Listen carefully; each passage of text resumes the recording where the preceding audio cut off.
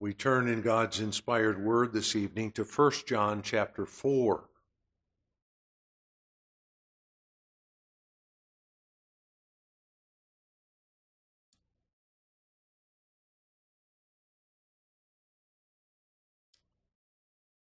First John chapter 4. Beloved, believe not every spirit, but try the spirits, whether they are of God, because many false prophets are gone out into the world. Hereby know ye the Spirit of God. Every spirit that confesseth that Jesus Christ is come in the flesh is of God, and every spirit that confesseth not that Jesus Christ is come in the flesh is not of God. And this is that spirit of Antichrist, whereof ye have heard that it should come, and even now already is it in the world. Ye are of God, little children, and have overcome them, because greater is he that is in you than he that is in the world. They are of the world, therefore speak they of the world, and the world heareth them. We are of God. He that knoweth God heareth us. He that is not of God heareth not us. Hereby know we the spirit of truth and the spirit of error. Beloved, let us love one another, for love is of God, and every one that loveth is born of God and knoweth God. He that loveth not knoweth not God, for God is love. In this was manifested the love of God toward us, because that God sent his only begotten Son into the world, that we might live through him. Herein is love, not that we loved God, but that he loved us, and sent his Son to be the propitiation for our sins. Beloved, if God so loved us, we ought also to love one another. No man has seen God at any time. If we love one another, God dwelleth in us, and his love is perfected in us. Hereby know we that we dwell in him, and he in us, because he hath given us of his Spirit. And we have seen and do testify that the Father sent the Son to be the Savior of the world.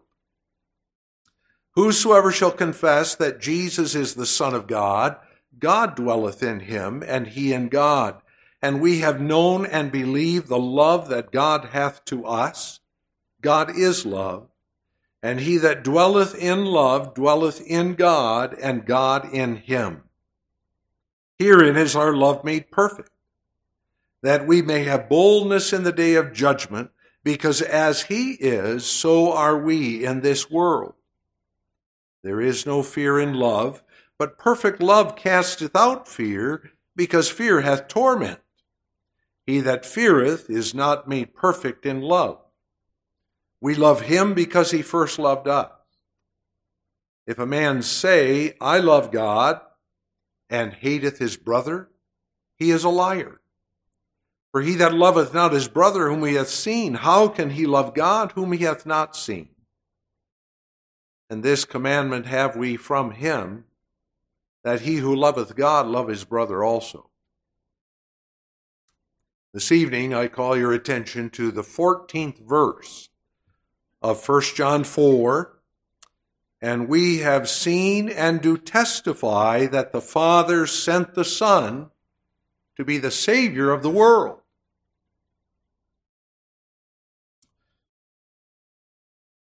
Beloved in the Lord Jesus Christ, the inspired apostle, in the text we consider this evening, is still breathing the language of love, the heart of the gospel. It's love that finds its source in God himself, who alone is love. And we've seen in the theme of this epistle that the very joy of the Christian life is found in fellowship that we have with God and with his Son, Jesus Christ our Lord. That's the joy of our life. In other words, the very essence of Christianity is found in God's covenant. That life of fellowship and love that characterizes God himself in his eternal, triune existence, and into which he's taken a people in Christ and given them to enjoy that fellowship and that love. A people, let's remember, that he has chosen from eternity in Christ.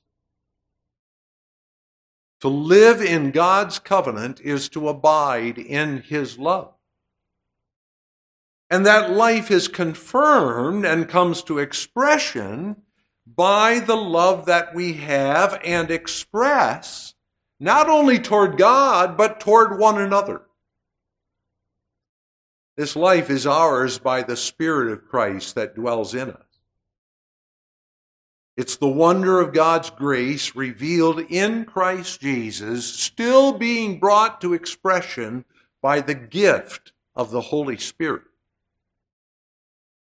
And we saw in the last text that we considered, verses 7 through 11, and particularly verses 9 and 10, that the love of God was manifested toward us by sending his own Son into the world, his only begotten. And we saw, moreover, that the sending of his Son was to fulfill God's purpose that we might live through him. Life is fellowship with God. To live is to know God's love. It's to be taken into his fellowship, the fellowship of his own covenant life. And again, that life is ours only in Jesus Christ, through the gift of God's own dear Son. Still more, we saw that the wonder of grace revealed in that gift of God to us, that amazing manifestation of his love, came to expression particularly in the work Christ accomplished in order that we might have life through him. Because in order that you and I would enter the presence of God himself, the Holy One, in order that he might embrace us and call us his children, the debt of sin had to be removed. Herein is love. Not that we loved God, but that he loved us and sent his Son to be the propitiation for our sin. Again, as the apostle goes on with this great gospel proclamation, he reminds us that we enjoy this salvation only by the work of Christ in his birth and death in our place, but also by his continued work. The love of God is shed abroad in our hearts by his Holy Spirit. Moreover, that work of the Spirit is not a mere matter of feelings or experience, but it's a work by the Word. The Spirit works by means in the life of his people. That's the connection now to the text that we consider today. A text which speaks of the apostolic testimony, the Word of God, the testimony of the Holy Spirit to his apostles and through them to us. It's the testimony of God the Father sending his Son to be the Savior of the world.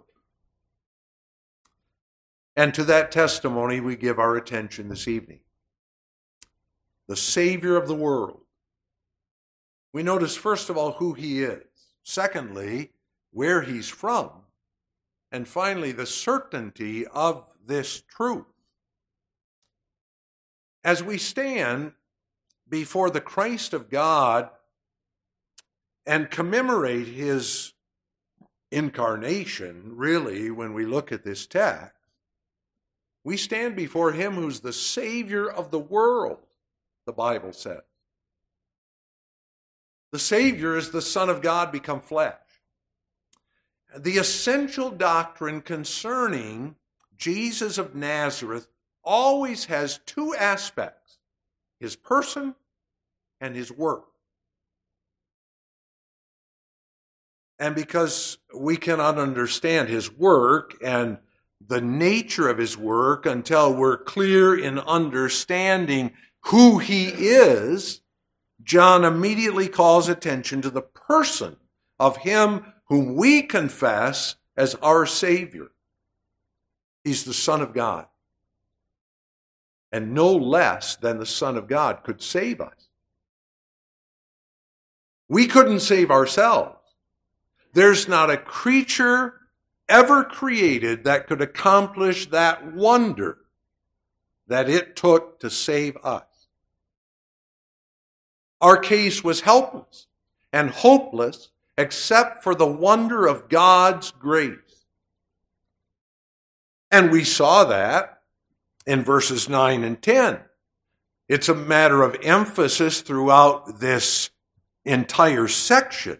God sent his Son into the world that we might live through him. That object of his perfect love, in whom was all his delight, is the one whom he sent. So we might say that God gave all that he had. He gave himself that we might be saved. And the importance of God sending his only begotten Son is that it is only through him and in him that we can enjoy God's fellowship. For truly our fellowship is with the Father and with his Son, Jesus Christ.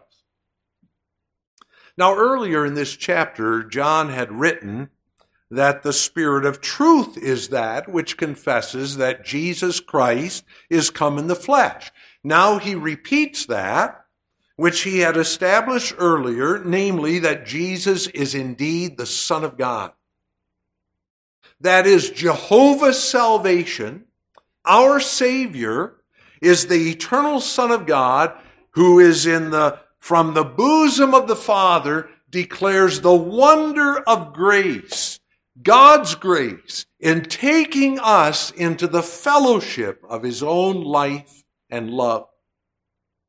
And he declares it by accomplishing that salvation. That's the revelation of God's love to us. So significant, therefore, is this truth that Jesus is the Son of God, that the apostle will immediately state in the next verse, whosoever shall confess that Jesus is the Son of God, God dwelleth in him, and he in God. This Son of God is our Savior. This is the only time John uses the term Savior in his entire epistle. He gives expression to the idea many times, of course, but this is the only time he uses this term, Savior. So what exactly does that mean? The term speaks of salvation. And it speaks of salvation by delivering one from a life-threatening danger. Now, it's important to take a look at this for a moment, because one of the great difficulties in our day is that people like to use Christian terminology and the words of Scripture while emptying those terms of their important biblical meaning. There are any number of theological terms today that in many circles have been emptied of their biblical meaning, given new meaning, suitable to new teachings and philosophy. It's one of the great threats imposed by heresies of various sorts. They sound good because they use biblical terms. They simply give old language new meaning. So there are many who talk about Christ as Savior, but who don't mean by that what the New Testament means. So when the text speaks of him as Savior, it doesn't mean merely that he is one who helps. It doesn't mean that he's one who teaches us what we ought to do and serves as our example with the desire that we do as he said. To use the term Savior that way with reference to our Lord Christ is to rob that term of its biblical meaning. That the Son of God is our Savior means that God sent Jesus Christ, His only begotten Son, into this world to do something, and that we are saved as the result of what He has done. And apart from our own action, and in spite of our own helplessness, His action has saved us, delivering us from the bondage of death. He has delivered us from the power of darkness, Colossians 1 verse 13, and has reconciled us unto God, from whom we had alienated ourselves. Still referring to Colossians 1. Now verse 22, in the body of His flesh and through death, He has presented us holy and unblameable and unreprovable in God's sight. Christ has done that. He has done the impossible. And when I say that He's done the impossible, I am merely stating what is evident from all Scripture, namely that our state and condition was such that we could not contribute a single thing to our salvation. To be the Savior of the world, He had to satisfy the demands that the law places upon guilty sinners. He had to satisfy God's justice by His perfect obedience, even to the death of the cross. That's right. When we stand before the wonder of God sending His Son into the world, when we stand before the wonder of the incarnation, we're compelled to stand before the cross. The two are inseparable. God sent His Son to be the Savior, which is to say, as we saw in verse 10, God sent His Son to be the propitiation for our sins. He came, He was sent to give Himself as an offering and a sacrifice in our place and on our behalf. But even that does not exhaust the idea of God sending His Son to be our Savior. The Spirit tells us, by the writer to the Hebrews, that our Savior entered heaven by His own blood. Hebrews 9 verse 12, neither by the blood of bulls and of goats, but by the blood of goats and of calves, but by His own blood He entered once into the holy place, having obtained eternal redemption for us. Not only did He appear before God to make payment for our sin by the sacrifice of His own blood, there to demand the freedom of the guilty and the release of the captives, but having obtained eternal redemption, He took His place at God's right hand, there constantly to intercede on our behalf, thus applying to us the salvation that He merited.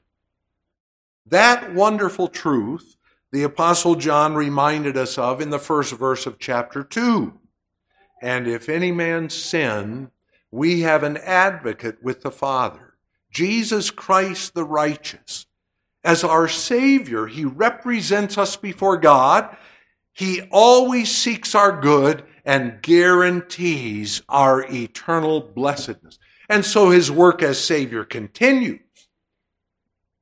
It isn't merely a matter of what He has accomplished. He continues His perfect work now by His Spirit. He saves us by coming to dwell in us by His Spirit. And here again, we are simply being reminded of some of the magnificent truths the inspired apostle has already established in his first epistle. God dwells with us and in us. The eternal Son of God continues his work in us by his Holy Spirit, filling us with his love, constantly, continuously drawing us into his fellowship and sanctifying us. So we live. We live. Christ our Savior living in us. So that we believe, being also confident of this very thing, that he which hath begun a good work in you will perform it until the day of Jesus Christ, Philippians 1 verse 6. Now the Savior is very clearly described in the text as the Savior of the world. Clearly the world needed a Savior, for all have sinned and come short of the glory of God. Romans 3. And the judgment of God, as revealed in Psalm 14, is confirmed in Romans 3. There is none righteous, no, not one. There is none that understandeth, there is none that seeketh after God. They are all gone out of the way. They are altogether become unprofitable. There is none that doeth good, no, not one. The whole world lies in the bondage of sin and death. It's lost, perishing under the wrath of God. It needs one, therefore, to save them. For the Son of Man is come to seek and to save that which was lost. Luke 19, verse 10. Moreover, John repeats here what Jesus himself said to Nicodemus, as recorded in John's Gospel account. John 3, verse 16, For God so loved the world that he gave his only begotten Son, that whosoever believeth in him should not perish, but have everlasting life. God's love for the world compelled him to send his Son to be the Savior of that world. But what is meant by the world? What is meant by this reference to the Son of God being the Savior of the world? You know that any number of church people in our day would use this text to argue that Jesus died for everyone. He came to be the Savior for every individual in the world. After all, they point to what Paul wrote in 1 Timothy 2, verse 4, that God our Savior will have all men to be saved. Well, first of all, Paul's reference to all men does not mean every individual head for head, any more than it refers to men over against women. It's clear from the context that Paul is speaking of people from every class, every social class and status, all kinds, in other words. God will save not just the poor, he will save some who are rich. He will save not just a farmer, but a businessman, and even a king, and so on. You see, the context reveals what Paul means with reference to all. But as we turn more specifically to the term world, we have to let Scripture itself define that term both by the context and the way the term is used elsewhere in the Bible. Clearly, the word world is as universal a term as can be used, and it would have been shocking to those who thought that salvation was only for the Jews, or more particularly, as thought many of the Pharisees, only for themselves.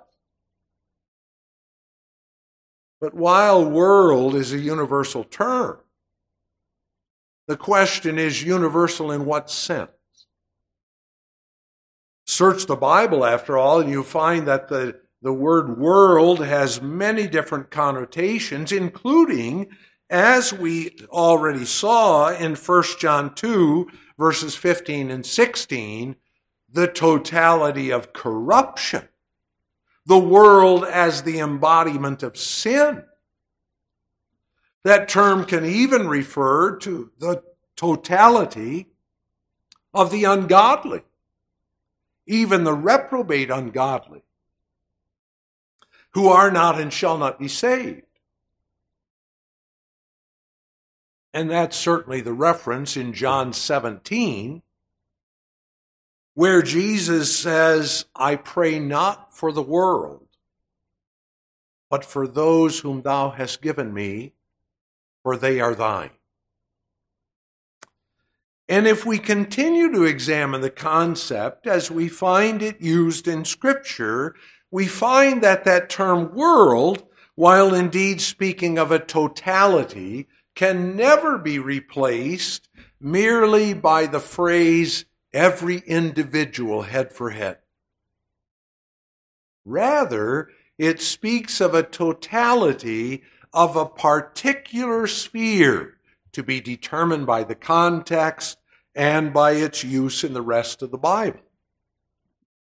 Here in 1 John 4, verse 14, it ought to be evident from the context that this term world, of which Christ is the Savior, does not include the many false prophets of verse 1, nor every spirit that confesseth not that Jesus Christ is come in the flesh of verse 3, nor they of the world in verse 5 who are contrasted with we who are of God. Scripture never presents God as sending his Son to save everyone. You remember from Matthew 1 verse 21, God told Joseph, thou shalt call his name Jesus, for he shall save his people from their sins.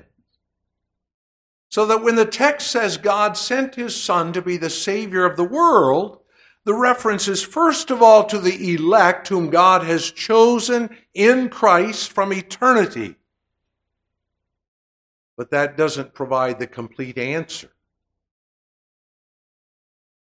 Because we have to acknowledge that the Spirit could have inspired John to refer to the elect or to those who believe.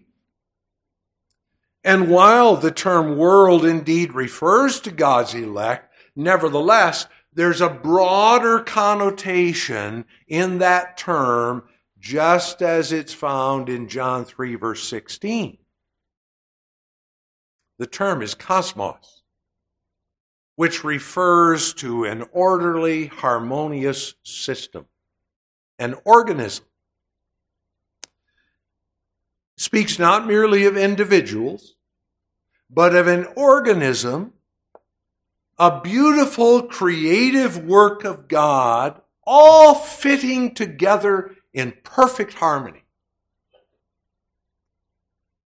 You know that I've often used the Bible's illustration of a plant to illustrate this idea.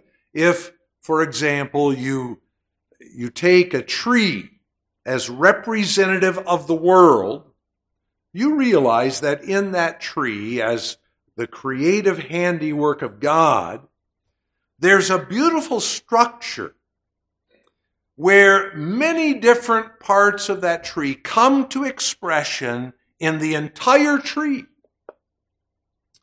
When that tree is young, a man might prune that tree and cut off branches that are dead or do not serve the beauty or shapeliness of that tree, but the tree remains a tree. So with the world that God looks upon in his love. The world is not just the elect race, but the entire creation as it shall appear in perfect harmony in its heavenly beauty, united in the Son of God forever. Colossians 1, verses 19 and 20.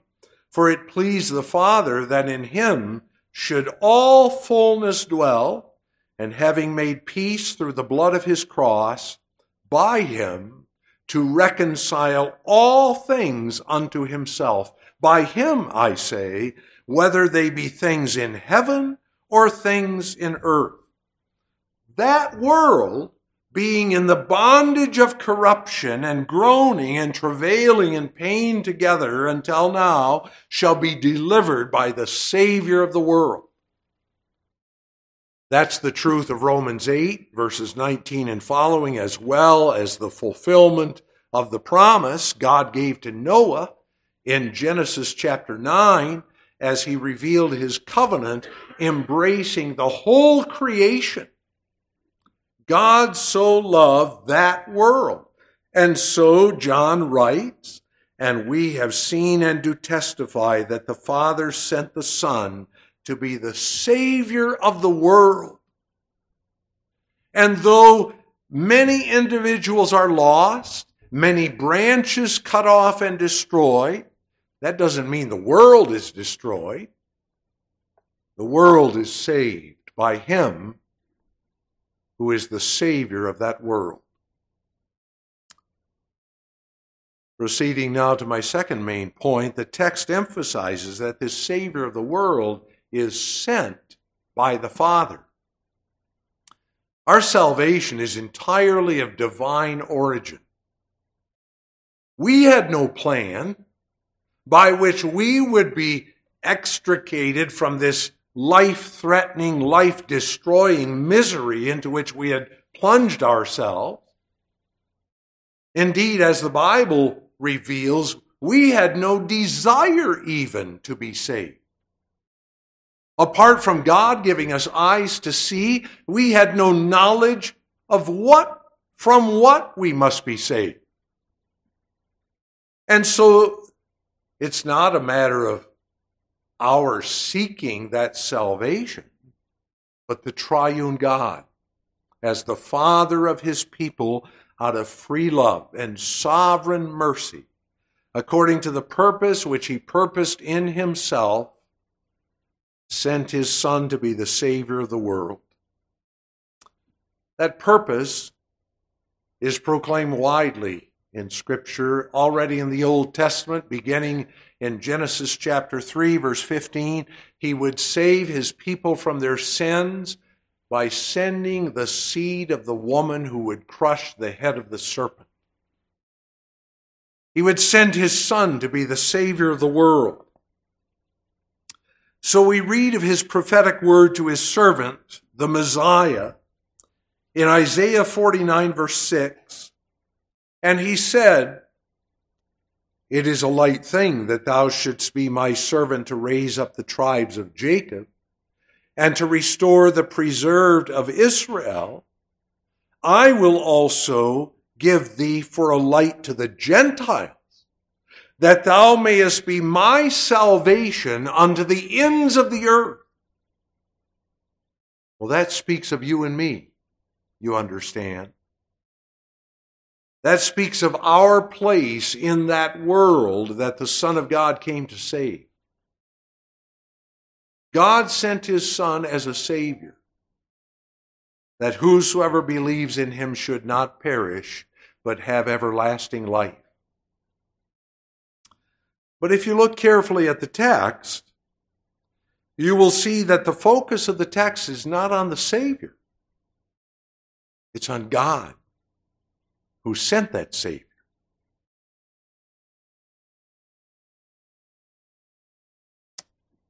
God saves us by his Son. But the emphasis is this: God saves. God saves us.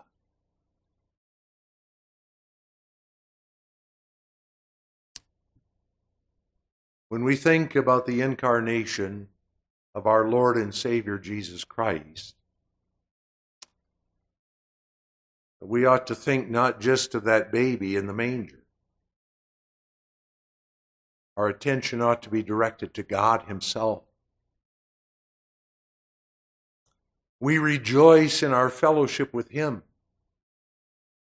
and declare without hesitation there is none in all the universe so worthy of our praise. The text reminds us that the glory of the Son is in the Father whose love He reveals. So as we look to Christ, even as we saw in the last text that we considered, we're pointed to the fountain of Father's love from which He was sent,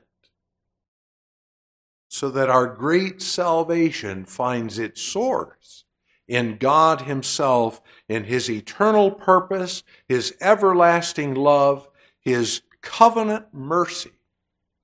In the Son of God, we see the great secret of God so loving the world. The origin of that love is not found in the church, not found in us. His love gave origin to the salvation of His church. Jesus coming in Bethlehem's manger and His work of saving the world was not that which secured God's love to sinners.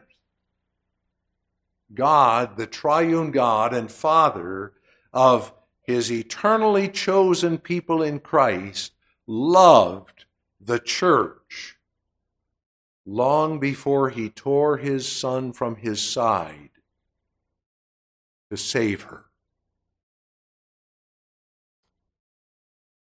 When we stand before Bethlehem and the mercy of God sending us His only begotten Son, we must see that every step Jesus took from the cradle to His death was to accomplish God's purpose and the wonder of our salvation, so that Jesus could say in John 10 verse 30, I and my Father are one. As He travailed in the sorrows of His flesh, He could say, I and my Father are one. He was doing the will of His Father. The Savior of the world is sent from the very bosom of the Father. We stand before Jesus, people of God, and we stand before the gospel every Lord's Day. We have to see the infinite, the eternal, the inexhaustible love of God for us in Christ Jesus. Do you wonder at that unspeakable gift? Let us contemplate these words. We have seen and do testify that the Father sent the Son to be the Savior of the world. When Jesus Christ is your elder brother, and therefore you live in closest fellowship with Him, you're linked by Him to the eternal I Am. God the Father is your Father and your friend. That's life eternal. And the knowledge of these things is the fullness of joy.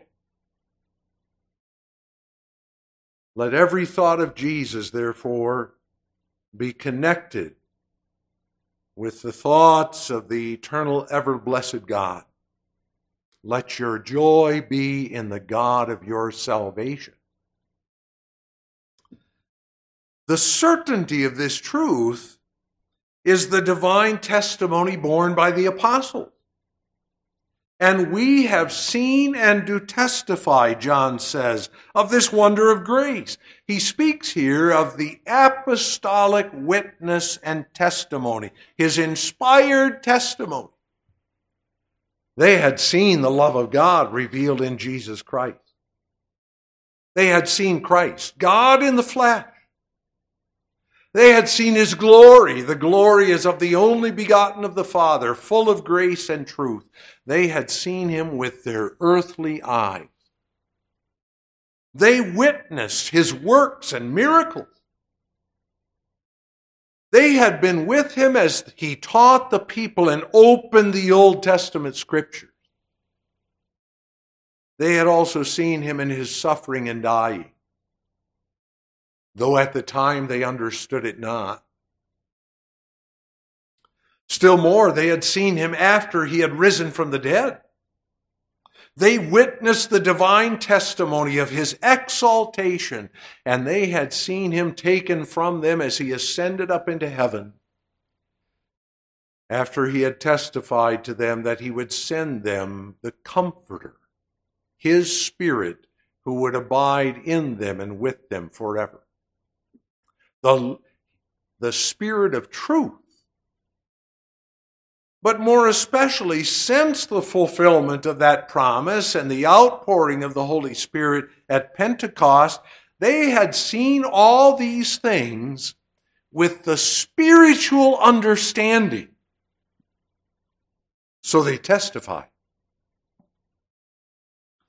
As eyewitnesses of his majesty, they made known to us the power and coming of our Lord and Savior Jesus Christ.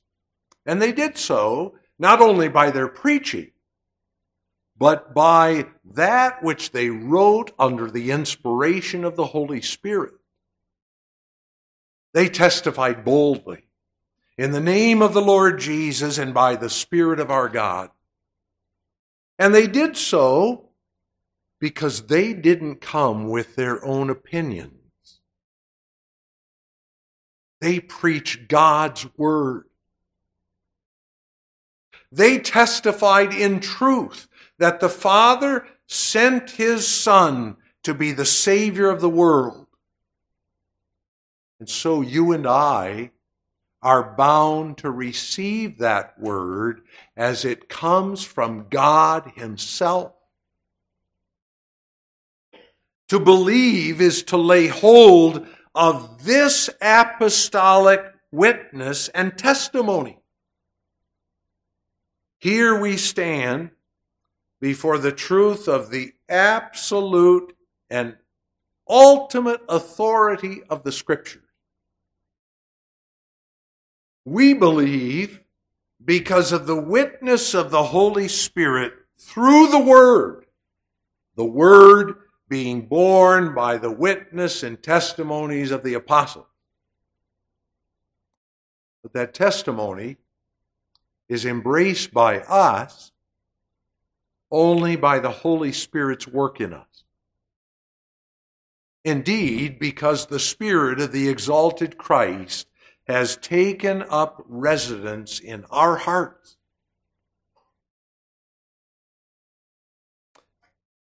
Some might say,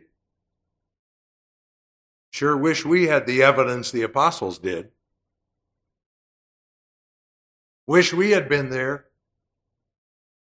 If only we had seen, then we could be sure. But understand, there were thousands who saw the Son of God in the flesh, who witnessed his miracle, who heard his word, and turned away hating him because of the truth that he spoke. We believe the testimony of the apostles because of the work of his Holy Spirit in our hearts, not otherwise. And having been given eyes to see and ears to hear, the truth of our salvation, we see Jesus in a far more wonderful way than did those who lived when he walked on earth. We have the fullness of the Spirit. We now hear his voice as he speaks to us by his word. Has not the Spirit come and given life to you who were dead? Has he not come and pointed you to your Savior? Even giving you eyes by which you see him? Has not the Spirit of the exalted Christ comforted and guided you? If you know the operations of the Holy Spirit, you've seen that the Father has sent his Son to be the Savior of the world. You stand in awe. You know, because he has given us his apostles to see and to testify of that which they saw and heard. So we say with the Apostle Paul in 1 Corinthians 2, verses 9 and 10, "But as it is written, eye hath not seen, nor ear heard, neither have entered into the heart of man the things which God hath prepared for them that love him. But God hath revealed them unto us by his Spirit. For the Spirit searcheth all things, yea, the deep things of God." So we glorify God. So we stand in awe at his love, revealed in sending his only begotten Son to be the Savior of the world. And we desire more and more to live in the fellowship of him and his Son, Jesus Christ, because therein is our joy, now and forever. Amen.